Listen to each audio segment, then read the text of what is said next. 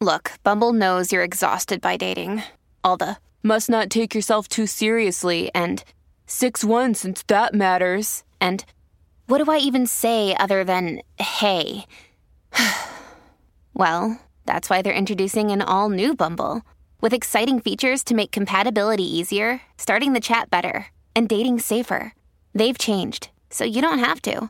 Download the new Bumble now. Welcome to the New Books Network. Hello and welcome to another episode on the New Books Network. I'm one of the hosts, Dr. Miranda Melcher, and I'm very excited today to be interviewing Dr. Catherine Harkup about her book titled Death by Shakespeare, Snake Bites, Stabbings and Broken Hearts, published by Bloomsbury in 2020. This is, even from the title, right? You can tell that this is going to be an interesting book to talk about and to learn all about the kind of behind the scenes of creating the book.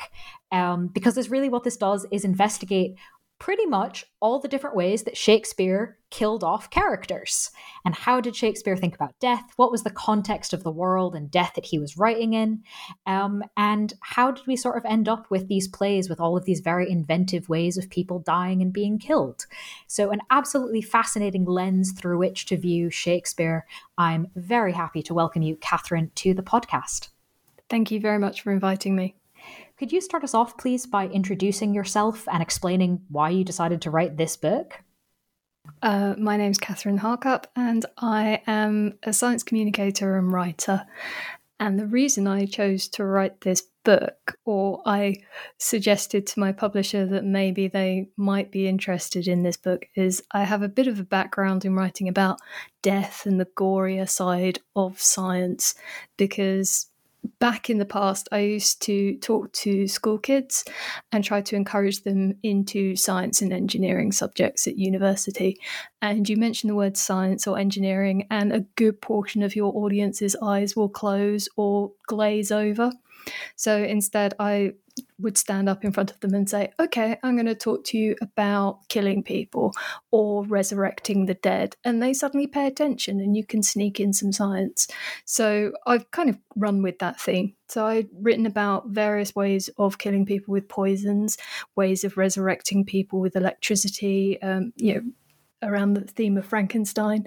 And it occurred to me that someone who'd written an awful lot about death and its, before, how, after, and in extraordinary variety and detail was Shakespeare. So I sat down with the complete works and a bunch of sticky notes, and I started reading to see if there was enough material in there to get a book out of it. And lo and behold, there was more than enough material to grab hold of. So I put together a proposal, talked to my publisher, and they went, yeah, this sounds like good fun. Why not? So there we are. That's how I ended up writing about death and Shakespeare.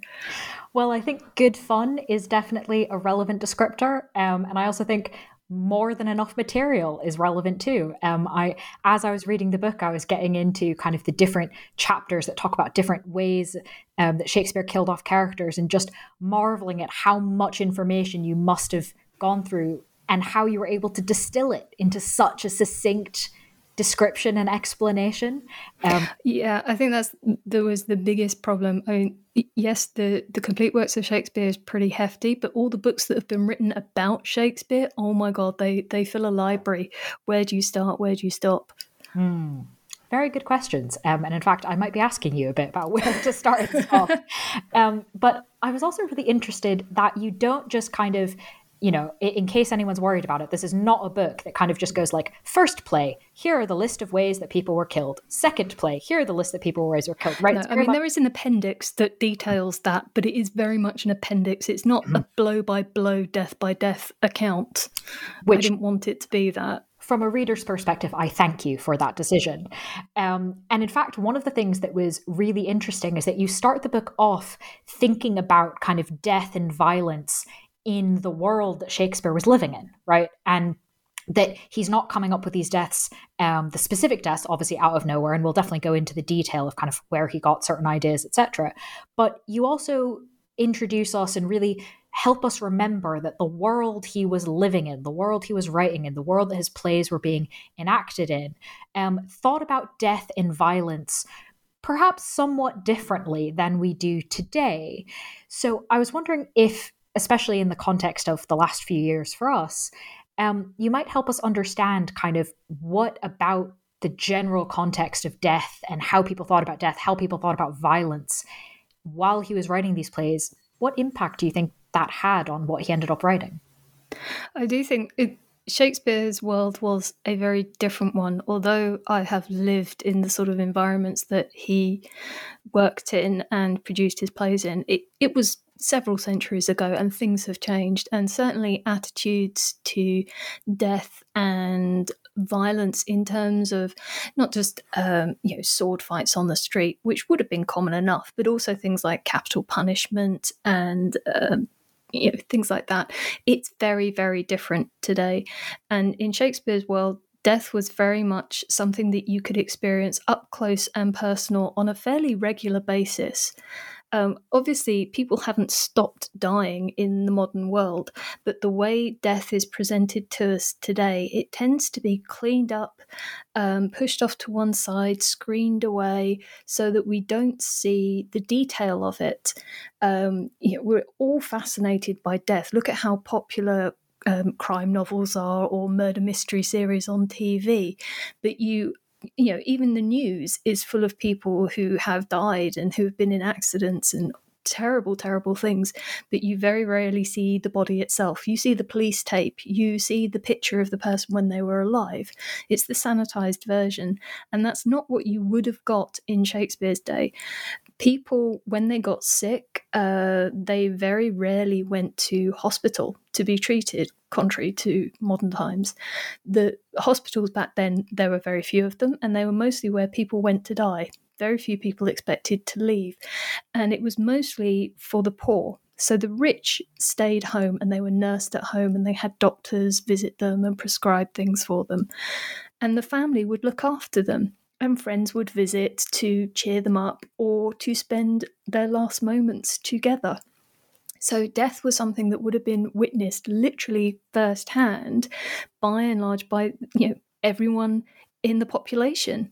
And if you weren't upset by friends and relatives dying in front of you, you could go along the streets of London and you could see bodies hanging from gibbets, and you could watch a public hanging or a beheading if you were lucky. I use the word advisedly. So death was very much a present thing. And although I'm sure the emotions around it were very similar, the loss of people that you loved, I think the actual witnessing of it would have been very different. So people would have known about the process of death. They would have known about the process, what an axe to the neck really does. And it's pretty grim.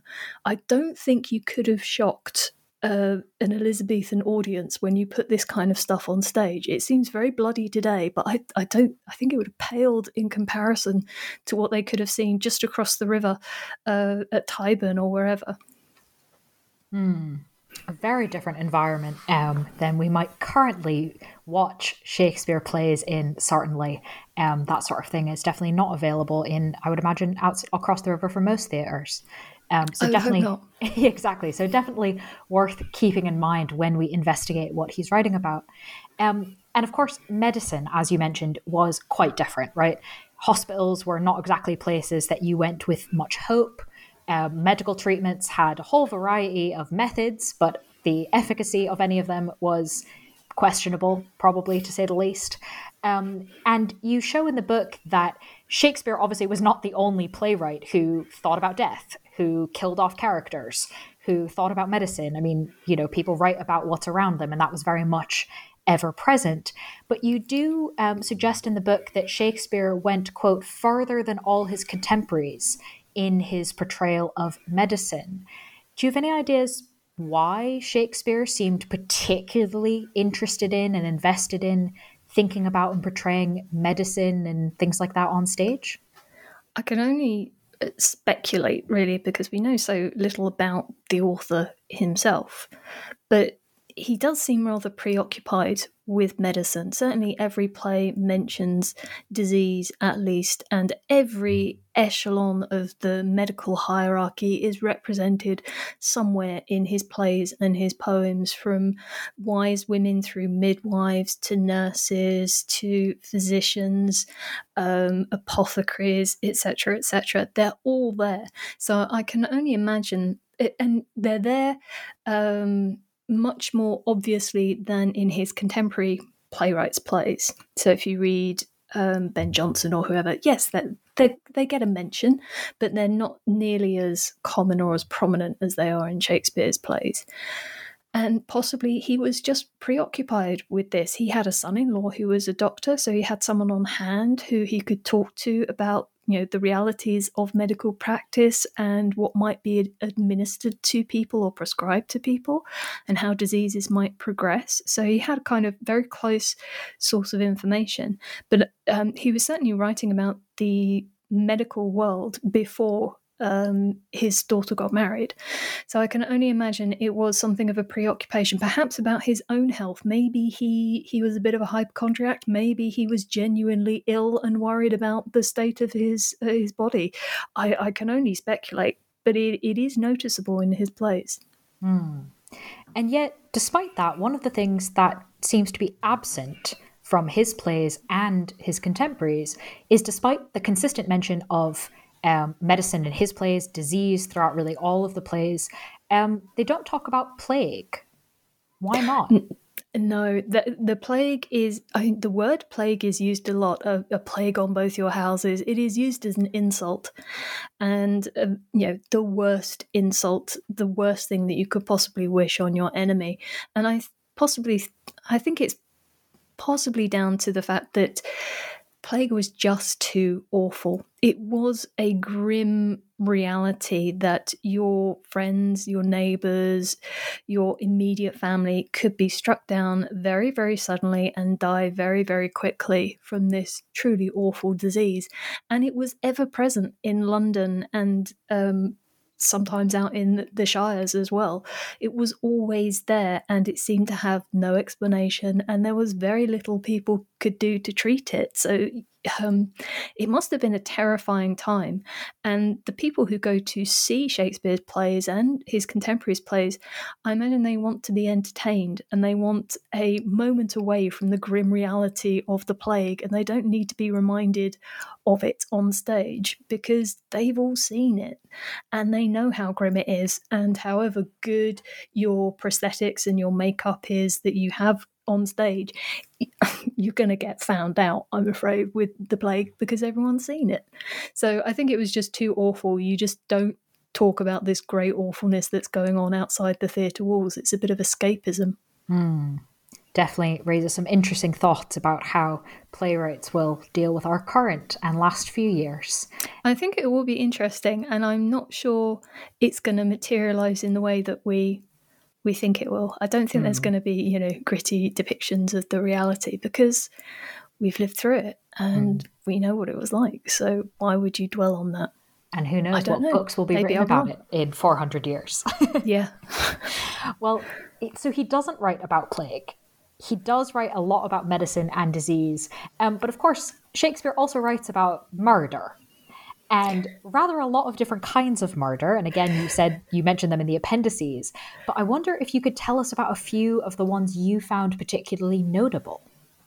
There was one that I find particularly fascinating, which is the death of Duke Humphrey, which is sold to the audience very much as a murder. Duke Humphrey has made a lot of enemies. He's a very powerful, influential person, and to be rid of him benefits a lot of people. So there are quite a few suspects as to, when he's found dead in bed and people are looking at the corpse, it's not unreasonable to assume that someone might have helped him on his way, shall we say. So you have this body found in a bed, and all of these people cluster around, and it is like a modern detective murder mystery TV show with your forensic people around examining all of the evidence and trying to determine what happened to this person. It feels so modern, but in Shakespearean prose, which is incredible. So they look at his disordered beard and they speculate, was it mussed up because someone put a pillow over his face to suffocate him? They examine the colour of his skin to see if there might be signs of bruising, or he's not the right colour. They've seen dead bodies. They expect them to be pale, but his face is suffused with blood. So was he strangled? And the detail that they go into is quite extraordinary, and the back and forth between certain characters of, what about this? Oh no, I think it should be like this, or how about this theory? It is like a detective drama, except that everyone in the audience knows exactly who did it, because a few scenes earlier we see the guy plotting it. And of course, like any good murder mystery, the guy gets his comeuppance, not quite in the way that everyone anticipates. He's murdered by pirates, but he does get his comeuppance. So I was fascinated by this death just because of the detail and the accuracy of description of a body within the context of Shakespearean language, and all of these beautiful phrases that he can come up with, but we're talking about a murder. It's incredible. That is quite an entertaining picture.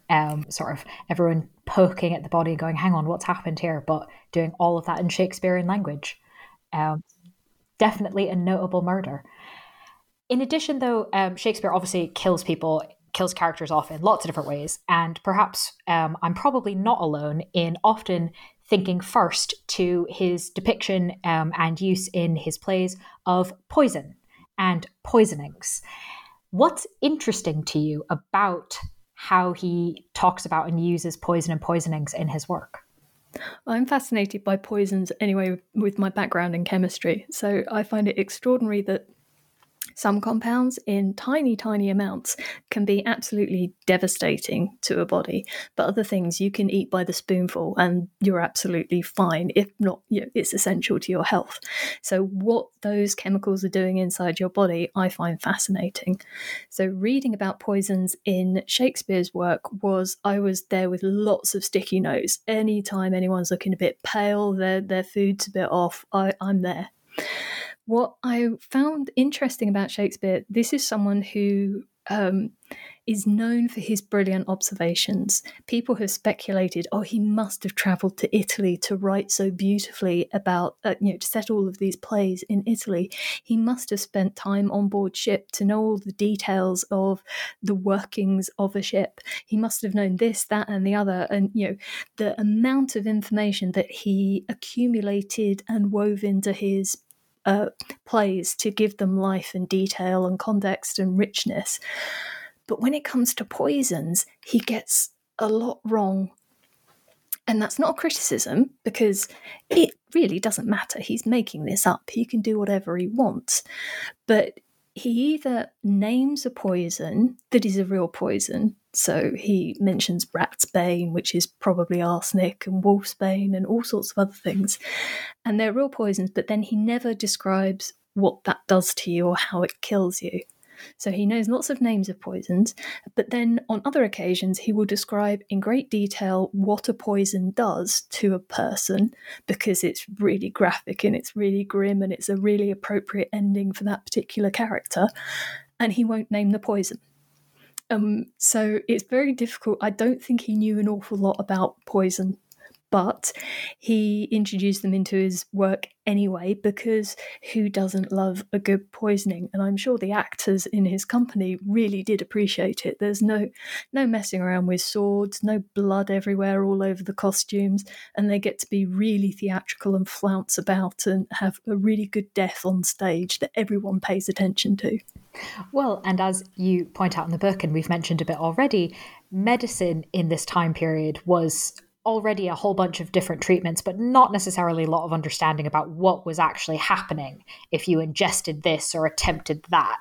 Absolutely. And the vast majority of things that were prescribed as medicines back in the day, we would now very much categorize as poisons and not to be consumed, definitely to be restricted and not for human consumption. So attitudes have gone a full 180 on those things. But I think he certainly did appreciate that things in small quantities might be beneficial, but in larger quantities could be dangerous. So, and he also appreciated that many plants had within them things that could be beneficial to health and things that could be detrimental, depending on the dosage, depending on the mixture and the composition that was prescribed. So he does have some understanding, usually within a medical context, but his details of poisonings not quite there. Interesting. Definitely interesting. So thank you for sharing that with us. One area, however, that you discuss in the book that Shakespeare does seem to not only know a lot about, but maybe have, in some senses, actually maybe a more current or more modern thinking on than perhaps his contemporaries does, is suicide. And I thought this was particularly interesting, given that we've kind of already discussed, like, murders done by weapons would have been super realistic because everyone knew what they looked like, whereas poisoning, there was a lot of mixed knowledge about what was actually happening, and then everyone was obsessed with disease, but Shakespeare was maybe a little bit more obsessed with that. And yet suicide in a lot of ways kind of seems a little bit different from those, and certainly Shakespeare's discussion of suicide definitely seems different from his contemporaries. So can you explain to us kind of what that difference is and what you think is significant about it? Well, at the time, suicide was a criminal offence, which seems ridiculous because that person is dead. How do you punish that person further? Well, you would punish them by not burying them in consecrated grounds, which had significant implications for their soul. And you would also, because of the criminal system or the punishment system at the time, because this person had committed a criminal offence, all of their possessions were forfeit to the crown. So the family that is left behind, not only have they lost a loved one, but they've also lost any of their belongings, any of their money, any of their estate. So it was really a terrible punishment that was inflicted on suicides, even though they're no longer here, no longer with us. But Shakespeare doesn't seem to take that kind of attitude, particularly in the case of Ophelia. This is clearly a woman who is very, very upset and very mentally unwell. And there is a big argument over whether her death is accidental or whether it's intentional suicide. And it's not just because people want, something to write on a death certificate or just to know the facts of what went on. It's because there's severe implications depending on what's decided. And the argument for me, the way I read it today, is that he's arguing, no, this was an accident. This person was clearly upset. They shouldn't be punished further. They deserve all the sympathy that we can give them, because that's what you should do for people in distress. And that's a very modern attitude, that if someone has these terrible thoughts, that we would want to intervene to help them, to keep them with us. And it's always tragic, particularly in Shakespeare, because these people who feel that they're at the end of their tether, there is nothing left for them, after they do this terrible, terrible act, things do get better. And if they just hung around for a little bit longer, they would have seen a better future for them. So it strikes me as a very modern attitude, that he is arguing for sympathy for these characters, rather than, they committed a crime, they should be punished. This is not what we should talk about. He talks about it a lot. Very interesting, and definitely worth remembering, kind of the idea that it's not just about supporting people, that there were literally criminal implications, which does seem a bit absurd, right? The idea of, well, they are not here. Yeah, not just for the individual, but also for the family. I mean, it just seems like unnecessary punishment. It's awful, but that was the thinking at the time. Well, in fact, you discuss in the book that there are a number of aspects of Shakespeare and deaths in Shakespeare that seem completely absurd to us today. Not necessarily just attitudes, but like actual ways of dying. But maybe some of them would have made more sense in the time period? Definitely. I think the one that really sticks out, I think for a lot of people, is the most famous stage direction perhaps ever written, which is Exit Pursued by a Bear. And it's in The Winter's Tale, which is a weird play to be going on with. Lots of strange things happen, and by the time you get to the stage where a bear just wanders on and chases a character off, you're like, okay, we're just down the rabbit hole with this one. Don't know what Shakespeare was doing, but fine, we'll go with it. I think that might be a more modern attitude to it, because a bear suddenly turning up on stage in Elizabethan times was much more believable. Bears were a common sight in London at the time. There were bear baiting arenas. Bears were chained up, dressed up, and made to dance on street corners. It is utterly barbaric by modern sensibilities, but at the time this was considered great entertainment. And these bears, obviously, they've been tortured through their lives, and when they got loose, they took their vengeance. They would chase after people. A very famous bear in London at the time was called Sackerson, immortalised forever in The Merry Wives of Windsor, because he gets a name check, saying how the women are always scared when Sackerson gets loose. Yeah, I'd be scared. This is a massive European bear with big teeth, huge claws, that's been tortured and beaten and attacked by dogs, and now it's got a chance to be free and do what it wants. Yeah, I fancy the bear more than the people running away from it. So it made more sense to have a bear suddenly appear on stage in The Winter's Tale. So it's almost like a meta reference. At the moment, a bear could be wandering around outside the theatre and suddenly got in. But, and obviously there was opportunity because there are so many bears around. They could have got a real bear and got it to chase an actor off stage, but I don't think anyone would be mad enough to risk that. And I think there would have been quite a bit of competition amongst the actors as to who got to wear the bear costume and be the bear and chase the other actor off stage. So I think it made a lot more sense at the time. When you watch it today, it is a bit of a moment, a step back, and a kind of, okay, bears, fine, let's just go with it. Yeah, I mean, I think that makes a lot of sense. I also think that competing to who gets to be the bear to chase someone off stage, I can see that definitely happening today. Oh yeah, and back then, I'm sure there was many fights over who got to be the bear. I'm glad you've explained that one though, because I do think that today that is a context so far removed from what we currently experience that it's particularly difficult to understand. Definitely. And reading more about bear baiting and how popular it was back in the day, it makes so much more sense of a lot of other Shakespeare's plays as well. Things like Twelfth Night is basically a bear baiting play. The whole thing, poor Malvolio is the bear, and there's all of these dogs attacking him from every corner. There's an awful lot of subtext and references that I'm sure we're missing 4 centuries later, simply because we don't know about those references. We're not living that life. Mm-hmm.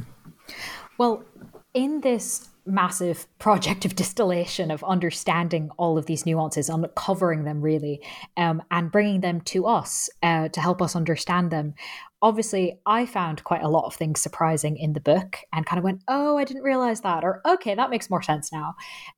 But in this process of going through all of the detail and distilling it, is there anything in particular that jumped out at you as a surprise? What really impressed me is always a worry when you start on a project like this. It's like, I'd always liked Shakespeare plays. They're always good entertainment. And I realised I'd been missing a lot because, I'm not alive in Elizabethan England. But you do worry when you go into this, if I'm going to go into so much detail, is it just going to wear thin? Am I going to get bored with this? Am I going to lose respect for this amazing playwright? And I didn't. It grew so much more. And what I hadn't realised before was how good of a theatrical technician Shakespeare was. So just in terms of the staging of these plays, the theatres back then, they were so different to modern theatres. There's no curtain that comes down. There's not really, so you can't shift around sets and decor and props and things like that. You have to go with what's available and what you can quickly move on and off stage without too many people noticing and distracting from the action. And to do that well and to still get a coherent story that's understandable with all of these subtleties and all of these subtexts, that takes effort. And he's brilliant at it. One of the most brilliant examples of this for me is in Julius Caesar. So Julius Caesar is stabbed 33 times, according to Shakespeare. 10 too many, according to historical records, but never mind, 33, we'll go with it. And obviously, this happens in the middle of the play. And the second half of the play, Julius Caesar, the title character, is completely absent. It's just the fallout from this terrible event. But 33 stab wounds, you've got to see someone stabbed on stage. Your audience is going to want to see lots of blood, but you've got all of these costumes that you've got to protect, because washing out blood on stage, that's not easy in Elizabethan England. So you have to control it. So there's this brilliant line of stoop, Romans, stoop, something like that, and cover your hands up to the elbows with blood. It is a stage direction, but a character is saying it and directing all of the conspirators where to apply the blood to their body so it won't get on their costumes. It also means that all of the guilty parties are literally left with blood on their hands. So you know everyone who has contributed to this death and this terrible event. And then most of the actors are cleared off stage. You've still got a dead body on stage, and you can put a pre-blooded sheet over them so you don't get more blood on the body. And you have a couple of speeches that last about 40, 50 lines, whilst everyone is backstage wiping all the blood off and cleaning up, ready for the next scene. And then those two actors go off and they've got about 40 lines to clean up, whilst everyone else comes back on stage and says their bit. And it sounds, when you count out all the lines and you see what they're doing, it feels very artificial, because you've got to give actors time to change their costumes, tidy themselves up, get ready for the next scene. But when you see the play, you don't even notice. It is just a continuation of the story and a reflection on Julius Caesar's life and the significance of this event. And it is brilliantly worked out.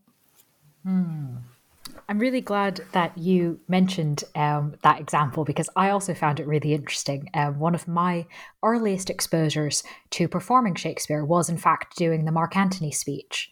And it was really interesting to, on the one hand, memorize all these lines and see all of these different references and learn about what they all meant, but then also to perform it and go, wait a second, this whole thing actually can be done with essentially 3 or 4 people. And kind of coming in and out. And wow, what a difference between what's on the page and how it's actually acted out. So in a very small way, that was one of my first introductions to Shakespeare. And reading in the book this detail about the counting of the lines and how long it takes to wash things off and versus putting blood on, etc., was a really fascinating kind of insight into the behind the scenes, really, of the play, but also kind of imagining what you must have been doing, kind of sat there counting out the lines and figuring this out. Yeah. Well, I'd love to. The book obviously came out in 2020, so it's very much available for people to read and get into those appendices if they want, or read about different poisons that he may or may not have described accurately. But presumably you are not still sat in the archive reading, counting lines and reading about Shakespeare's poisons. Or maybe you are. Is there anything about your current work you'd like to share with us?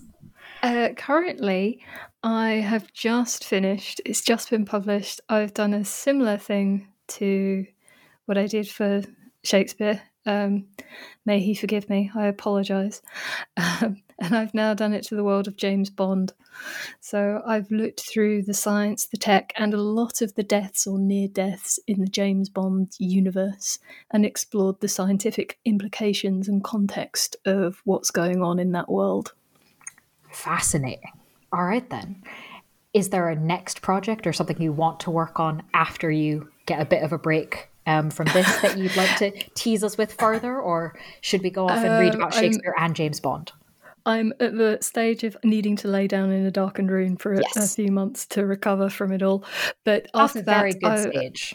So many ideas. I don't know what I'm going to get to do next. Amazing. Well, it will be very exciting for us, I'm sure, when we find out. And in the meantime, we can obviously go read your current book about James Bond, but also read the book that we've been discussing, which again is titled Death by Shakespeare, Snake Bites, Stabbings and Broken Hearts, published by Bloomsbury in 2020. Dr. Catherine Harkup, thank you so much for being with us on the podcast. Thank you very much. This is great fun.